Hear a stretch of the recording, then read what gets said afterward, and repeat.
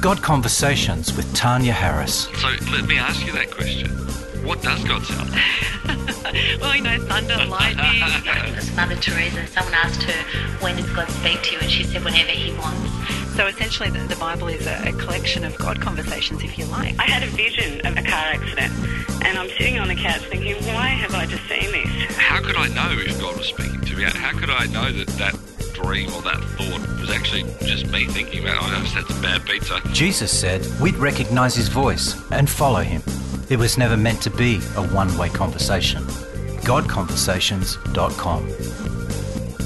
Hi, and welcome to episode 24 of the God Conversations podcast. My name is Tanya Harris, and I'm a pastor, speaker, and the founder of GodConversations.com. You may have heard it said, perhaps by those not in the know, that being a Christian is boring, that it's all about following rules and regulations, things that you're not allowed to do. Well, today's interview turns that thought on its head. I've often said that when we follow the Spirit, we replace the good life with the God life, a life that's full of supernatural adventure.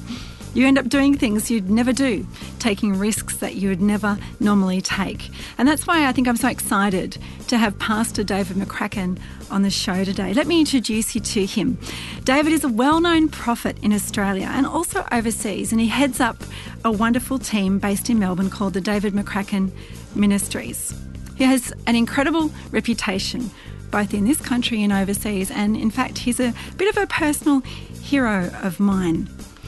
He began his ministry life as a pastor in Auckland, planning a church over there called Manukau New Life Centre, a great church. Actually, I visited there recently, and it's a great church still going strong. But he was a senior pastor there for around 15 years.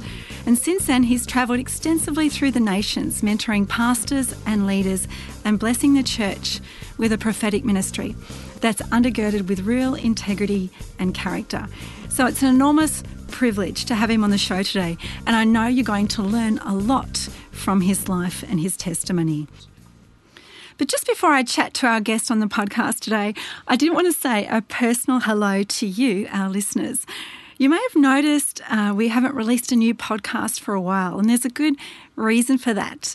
It's been a very full-on year for myself and for God's Conversations, lots of travel. But the other thing is that I started a doctorate in ministry with the goal to really study this area at a higher level and with the purpose of helping people even more to be able to hear God's voice. So it's very exciting. It's a 3-year program.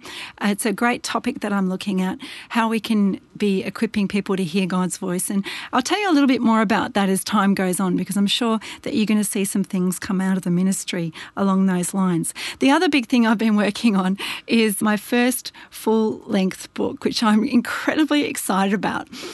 Surprise, surprise, the title of the book is God Conversations, but it's a book that's been on my heart for quite a long time, and I really believe it's going to help people. It's very different to some of the books that are already on the marketplace that are wonderful. I've written about some of those on the blog already. So it's kind of a memoir style, but it has teaching principles. We look at some contemporary God conversations in line with some ancient God conversations, and we look at what we can learn about them, about how God speaks, and about the sorts of things that happen after he speaks. So I'll let you know about the release of that. We're still probably 6 months off, but it's just very exciting, and I know it's going to bless people. I know we're going to believe that God really uses it across the planet to help people listen to what God is saying to them.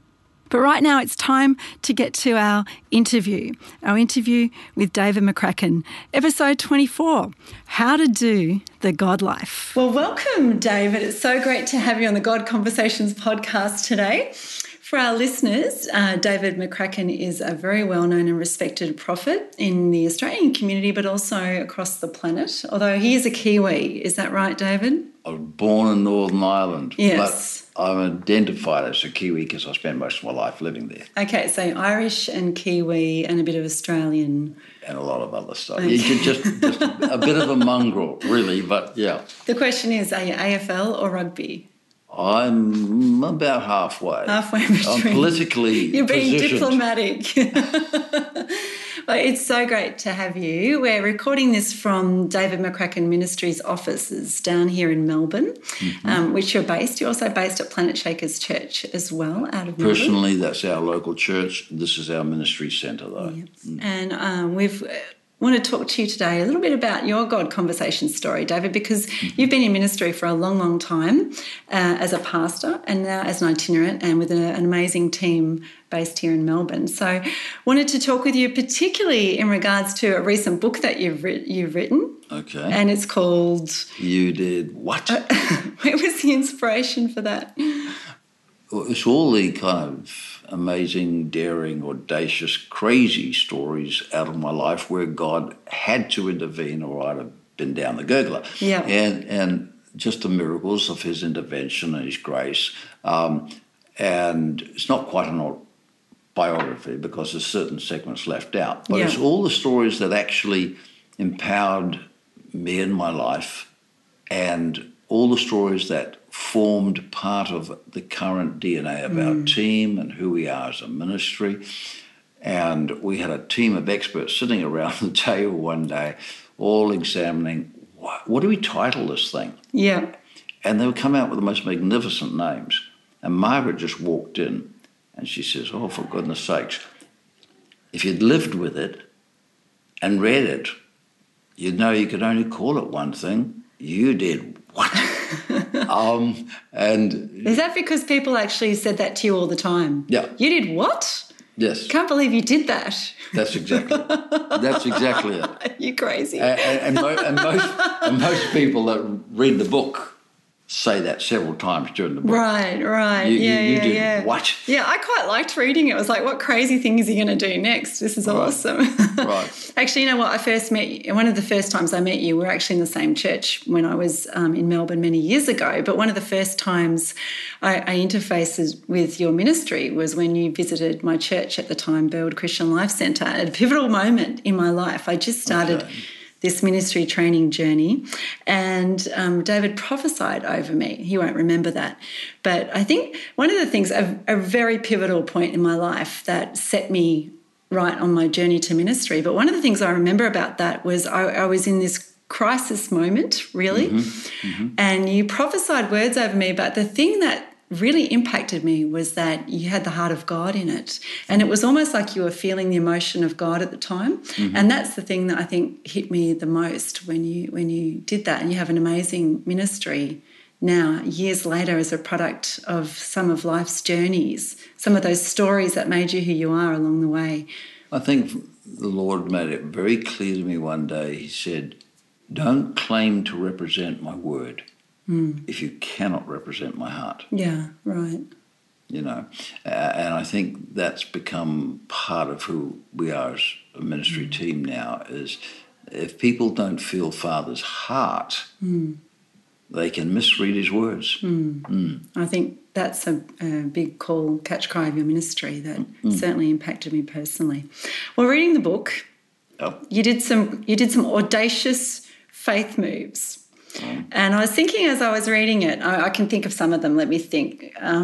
When you started your office furnishing business way back when in New Zealand, you did some crazy stuff. When you went out into the streets and persuaded 4 to 5 islanders to come to your church, and then you started preaching them and then realised that they didn't speak English. Is that was a church planning? It wasn't 45, but 4 to 5 of them. 4 to 5. 4 to 5 of them. Yeah. Yes, absolutely. Yes. Yes. You surrendered a paid job with a young family. Yeah. Yep. God said to do it. You took your family to the US for 4 months on a ministry trip without enough money. Yes. Could go on. Yes. So my question to you, David, is do you have to be a risk taker to follow the Spirit's leading? I think so, but it's the interpretation of that. I think Peter is a good example. You can't walk on water without getting out of the boat.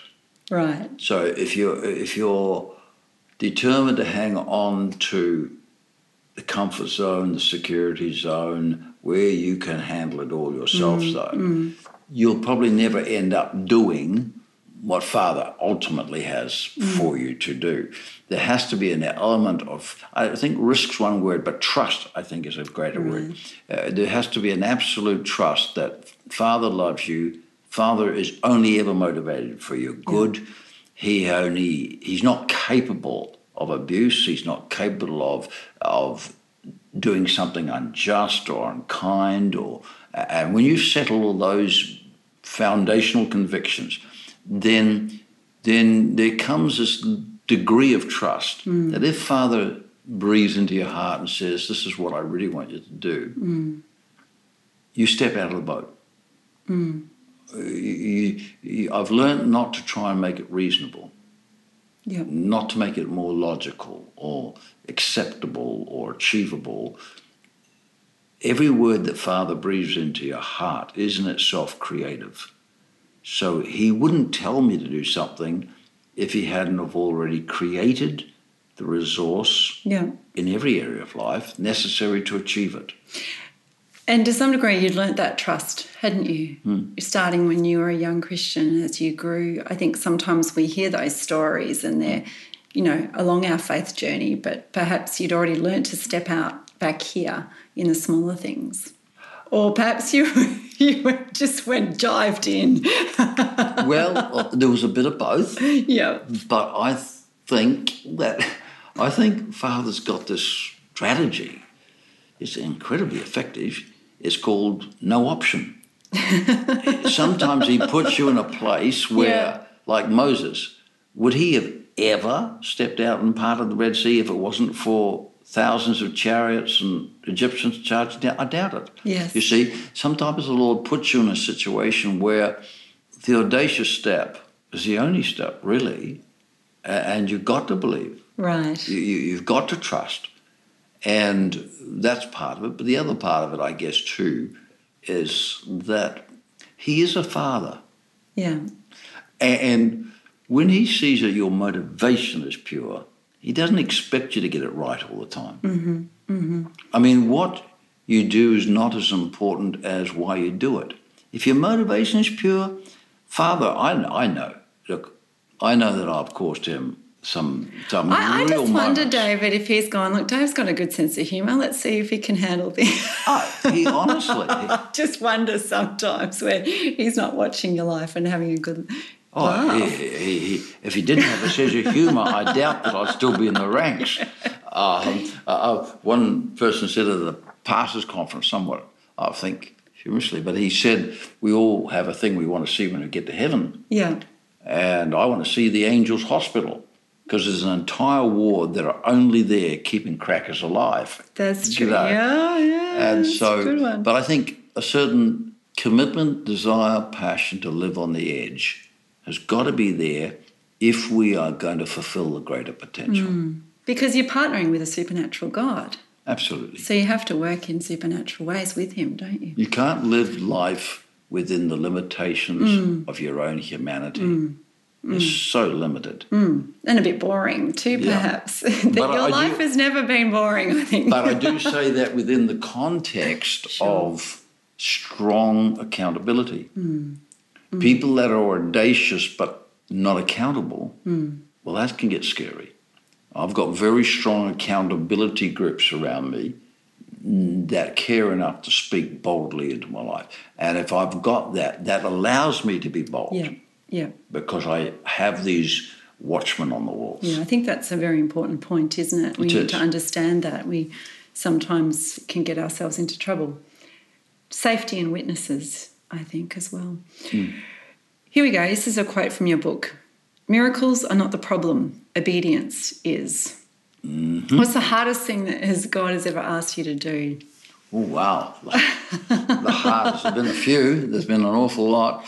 The hardest. I suppose the hardest would have been when we were pastoring in New Zealand.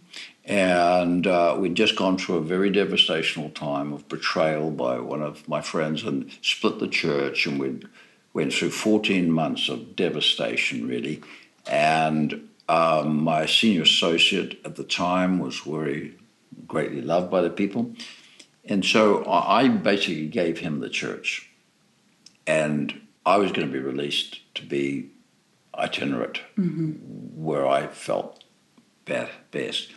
When we went aside to pray and seek God and get replenished, get restored, we'd been through a devastating time, the Lord very clearly said to me, you go back and you pick up that local church. I didn't tell you to give it over. Die to the prophetic and take the church back. I think that's probably one of the hardest things I've ever done in my life. I did not want to do that. I wrestled with it for 3 days. And finally I said, okay, Lord, but we've both got a problem because I've already given it to Jim. And he's doing a great job. The people love him. But, you see, if you're not willing to die, you can't live. And when I rang him that day, and I told him what the Lord said to me, he said the most amazing response. He said, I've never complicated our relationship. What God tells you to do, that's what I do with all my heart. And he, even though it had been prophesied over him, even though he knew his call, he laid down the local church, prepared the way for me going back, and said, I'll be your number 2 for the rest of your life. As far as he knew and as far as I knew, I died to the prophetic itinerant call. He had died to having his church, and we figured that was it. 9 months later, God reversed the whole thing through a series of brethren speaking with us and prayer and things of that nature. He ended up being the senior minister of that local church, and I ended up being the itinerant prophet. But the Lord showed me quite clearly that that was the pivot moment. If I hadn't have been willing to die to the dream, I wasn't qualified to live it. What would you say the relationship is between your willingness to follow God's voice when he calls you to do that and your ministry today? Oh, completely. That was the moment when the Father was seeing whether he could trust me with what we're doing today. Because unless he can bring us to a place where not my will but yours be done, he can't really trust us with the greater potentials of the kingdom because too many lives depend upon it. 1, he's got to know that we're listening. And 2, he has to know that we will respond without understanding. We don't have to understand it. That's what faith is, isn't it? It is. It's trust. Obedience is from a place of unqualified surrender. If he hasn't got us in that place, it's very limited to what he can trust us with. Wow. And I think as a strength of your ministry is that you've been, I was going to say you're going for so long now. What's how old? But no, you've got 423 years. You've got the maturity and the longevity, and that's why people trust you, because your character and your integrity has been shown over the years. But you also have the gifting that goes with that, and your character has carried the gift in that way as well. It's awesome. Well, all right, is character first, gift second? I think that's what the Lord looks to. We all want the miracles, don't we? We want the shebang, but when God's calling us to sanctify our hearts, that's what his aim is. So you say that you have a passion to dispook the prophetic. What do you mean by that? Oh, do I? Yes. Well, because I think that a lot, not all, of course, but a lot of the prophetic movement has misrepresented Father's intention for the prophetic gift and grace. And a lot of church pastors, a lot of people kind of think of prophetic people as being, kind of, and just a little way out there somewhere, And so the Bible says the common people heard him gladly, talking about Jesus. That's because he was normal. He was supernaturally God, but he was normal. Kids would bounce up on his knee. He was normal. And I want to normalize the prophetic. I don't mean this unkindly, but spooky people really, they make me nervous. And they make us feel like we can't be that, can we? I can't be that. Because like Jesus that. wasn't spooky, and he wasn't even religious. The prophetic is just Father talking to somebody who maybe he hasn't got their full attention in some way or needs to, and he'll use someone else to pass a message on. It's not, we've made a big deal of it, but it's really carrying Father's heart for people and being available to hear on their behalf and passing the mail on. Yep. It should be a normal conversational communication from father to one of his sons and daughters. It's not spooky. One last piece of advice, someone who is wanting to hear God's voice more clearly in their life, what would you say to them? Just one. I would say change your perception of God from being Almighty God, which he most surely is, to being loving, affectionate Father. Our hearing of his voice is largely determined by how we approach him, and how we approach him is determined by how we perceive him. Right. About 10 years ago, something like that, 10, 11 years ago, I went through probably the most fundamental change in my life and ministry since the time I got saved and filled with the Spirit, which is nearly 50 years ago. And I would have to say that everything we're doing now would not be possible without that particular encounter. And that encounter was the day that something I've known for 50 years slipped from my head to my heart. And that is that he was actually my Father. Not the Father, not like a father. He actually is my Father. I got a revelation in that scripture. It says that Jesus was the firstborn of many. That's what he actually said. And secondly, that we're born of his incorruptible seed. I'm actually his son. He's actually my Father. Right. You're actually his daughter. So the day that I began to relate to him as my dad, as my father, as a loving, affectionate, caring, unconditionally accepting father, that changed everything. Intimacy determines clarity of his voice. That makes sense. Just he like designed us. He Yeah. designed us in the first place to walk in a garden and talk to him as a father, so that he can chat with a son and a daughter walking around in the garden. Sin blew it all up. Jesus actually came not just to get us into heaven. Jesus actually came to restore the intention of the Father, which was for a family of sons and daughters who would relate to him as a father. And out of that intimacy, stride out into the world to be the carriers of his word and his authority and his love, and bring his kingdom influence to bear in mankind. But it all starts in the garden. It does. It's good. Intimacy. Intimacy is the key to authority. Intimacy is the key to hearing his voice clearly. That's worth the takeaway, David. Thank you. If you would like to know more about David's ministry, what's the place that we go to? What's the website, David? Your team as well. Go to the website, www.davidmccracken.org. Wonderful. And your book's available there too. Yes, everything. And there's a lot of free resources available on the website. Great. Also, our whole team and what they do and how they're available to help. All of that's on the website. Awesome. And there's a lot of good stuff to help and encourage people there. Awesome. Good stuff. Well, thank you again for your time today. It's been great fun talking.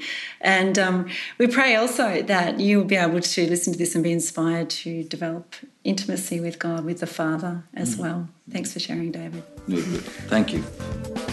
We hope you've enjoyed this podcast by Tanya Harris. We'd love to hear your thoughts on this topic.